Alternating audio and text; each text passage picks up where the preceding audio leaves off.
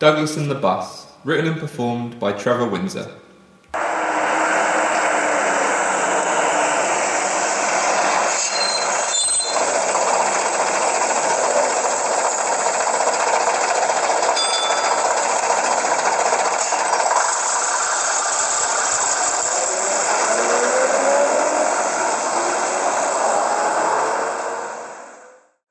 The village of Not Now is almost halfway along the B 1, 2, 3, 4 and a quarter, between the hamlet of Been There and the small market town named Done That. Of course, it's more than halfway if you're travelling in the opposite direction. Across the road from the village bus stop is the lane leading to the little community of We There Yet. Douglas lived in the white cottage, set back from the verge. You know, the one with the red tiled roof, green front door. That's it, yes, that one. When Douglas got back from the army, he joined the post office. They gave him a bicycle and a leather satchel, and Douglas cycled every day to the sorting office in Done That, filled his satchel with the day's post, and then delivered the mail. 40 years and Douglas retired. The post office let him keep the satchel and his big woolly coat. They asked for the bike back, though. Douglas took a part-time job as a porter in a hotel near Padstow. 3 times a week, days or evenings, he filled a flask with coffee, then he put that in the satchel with a packet of sandwiches. In his big woolly post office coat, worn in winter, folded over an arm in spring and summer, Douglas walked up the lane to the bus stop. Now, Douglas could drive a motor car, but he chose not to. The army taught him, but he wasn't very good at it. He didn't care for it, but he did care about buses. Douglas loved buses. 3 times a week to Padstow, and twice a week to go for a pint in the British Legion in Done That. Douglas was always early for the bus, and it never occurred to him. He didn't notice, but others did. He always sat on the same bit of the bus stop bench. Every time. Douglas, in the fullness of time, got old, and then older still. The hotel suggested, not unkindly, that perhaps he might like to retire properly, relive, potter about in the garden, which of course for Douglas amounted to mowing the lawn. He didn't do gardening, no. He considered the idea and decided it was a good one. He pottered about in the garden, up the lane, and rides on his beloved buses. He supposed after a while a befuddled memory came with age, and also snoozing a lot. He must do, because he had no recollection of walking to the bus stop. But there he was, and he had no memory of the little brass plaque fixed to the top rail of the bench, the spot where he always waited for his bus. But there it was, and his name was engraved into it. He sat down in his usual place and waited, the satchel on his knees. He wondered what was in the sandwich. He couldn't remember making it. Presently, a young lady wearing posh and fancy outdoor clothes sat at the other end of the bench. She looked rather pale, thought Douglas. They turned to each other, and he nodded a hello. She, in turn, gave him a short wave of one hand. Then the girl frowned and pointed at the bus stop entrance. With her other hand, "After you, Douglas," she said. How do you..." He didn't finish the question. Turning to the road, he saw that there was a double-decker bus next to the curb. How did it... He didn't finish the thought.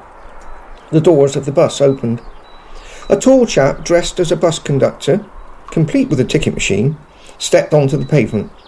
Silently he held out one hand by way of invitation onto the bus. "Douglas, after you," repeated the girl. "That is not my bus," thought Douglas. "Mine is green and red, with 52 above the driver's windscreen. This one is bright white, not a speck of mud, and in bold black letters, GBT in the little window. Oh, and the conductor's uniform is white also. That's odd." He shook his head at the girl. "No, thank you. I'll wait for mine, my bus." She shrugged an okay and stepped past the conductor onto the bus. He pointed at the timetable fixed to the wall. 54 to Padstow. I'll wait for my bus. Thank you. The conductor nodded with a smile that said, as you wish, and stepping onto his platform, he pressed a button 3 times. Ding, ding, ding. The doors whooshed closed. The girl wiped mist from a window, waved ta-ta from her seat, and the bus... Hello, said a voice from the opposite end of the bus shelter. Am I in the right place for the bus? That is. At the other end of the bench seat was a smartly dressed lady of what Douglas's mum would have described as of a certain age. She had a wicker basket on top of her knees. Oh, I see. Yes, this is a bus stop, of course. Silly me. There's a timetable, only I didn't recognise it. Perhaps it's been decorated. Not the timetable. The bus shelter stop. Recently. Come to think of it, I had set off for St Austell, shopping, and, here I am. How long have I been here? I'm babbling, aren't I? Douglas nodded. Ding, ding, ding. The lady stood up. Here we are. The white double-decker was at the curbside. Doors open, the conductor waiting on his platform.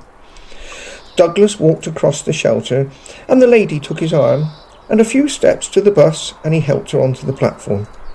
Such a gent! Thank you, Douglas, said the lady over her shoulder as she made her way to a seat. The conductor invited Douglas onto the bus. No thanks. I'm waiting for the 54 to, He went back to his place on the bench and sat. The bus was still there. Douglas jumped. Yikes!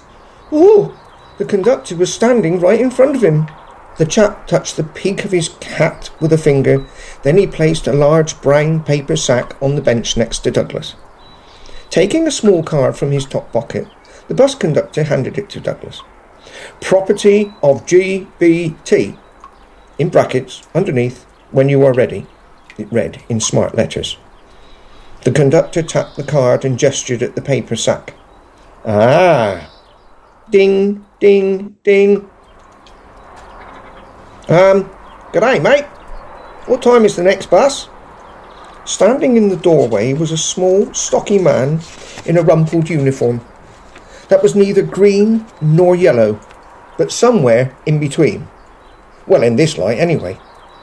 Now he thought about it, when did they install lights in the bus shelter? Come to think of it, why are the lights on? Douglas reached for his pocket watch. This is a bus stop, right? Looks like a little house. I mean, I've seen one before, in a picture, in a book. I'm not from around here. Australian. Aussie. I was born in Australia, in, The chap scratched his head. Anyway, I'm here to get the bus.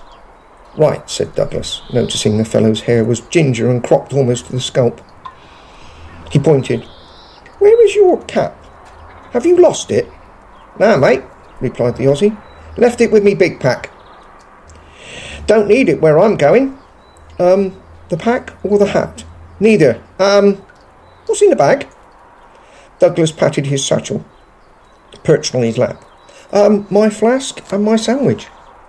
No, not your pack. The other one on the seat beside you. Paper sack. Oh, the bus conductor left that with me. Hang on. Douglas opened his satchel and peered inside. Empty. He rummaged about in all the various compartments and pockets. Empty. No flask. No cheese sandwich. He could have sworn. Bother! He hung his satchel on a hook fixed to the wall and opened the paper sack. Douglas pulled out a grey box, roughly the size and shape of a corned beef tin.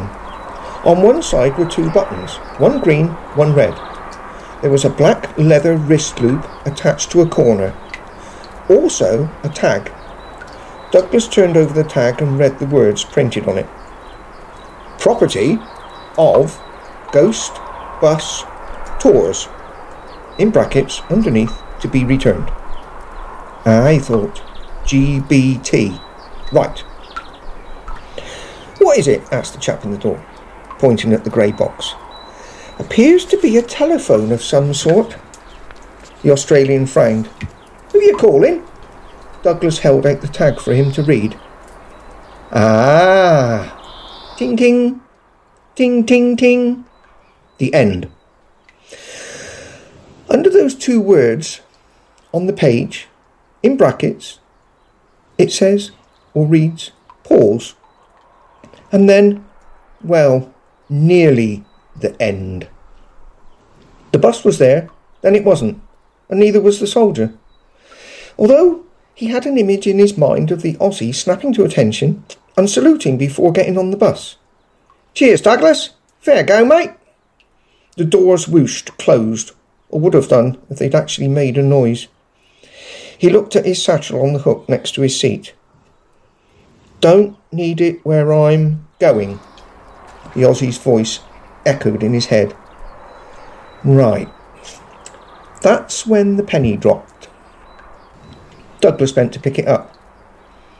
It was a shiny new penny, except it wasn't new. George VI. "Can you help us, mister? Please?" Standing in the shelter was a small crowd of people gathered at the corner. The man who had spoken looked as though he should be out ploughing a field. Behind him stood a lady in black with a white pinny. Behind her, a tall chap in evening dress, and there was an old man in a long curtain of a coat. He snatched his hat from his head, revealing a mop of wild white hair. He twisted the cap in his hands. Behind him, a large lady in tweeds, and hiding behind her skirts, a small scruffy urchin. "Only we've seen you helping folks onto the omnibus, you see, proper like, and it don't seem so scary. What with you helping and all." "Omnibus? Are there many of you out there?" asked Douglas. "Lots." The urchin hooked a thumb over her shoulder. "I should say so, old man," said the chap in evening dress. "Including a ruddy great dog." The ploughman pulled at an ear. "Only I don't think it's a dog." Douglas looked at the grey box, back at the crowd, his thumb over the green button. "Lots, you say?" "Oh yes," they all said. "You could be here quite a while." "Ah, ting-ting." In the distance, you could just hear a dog howling.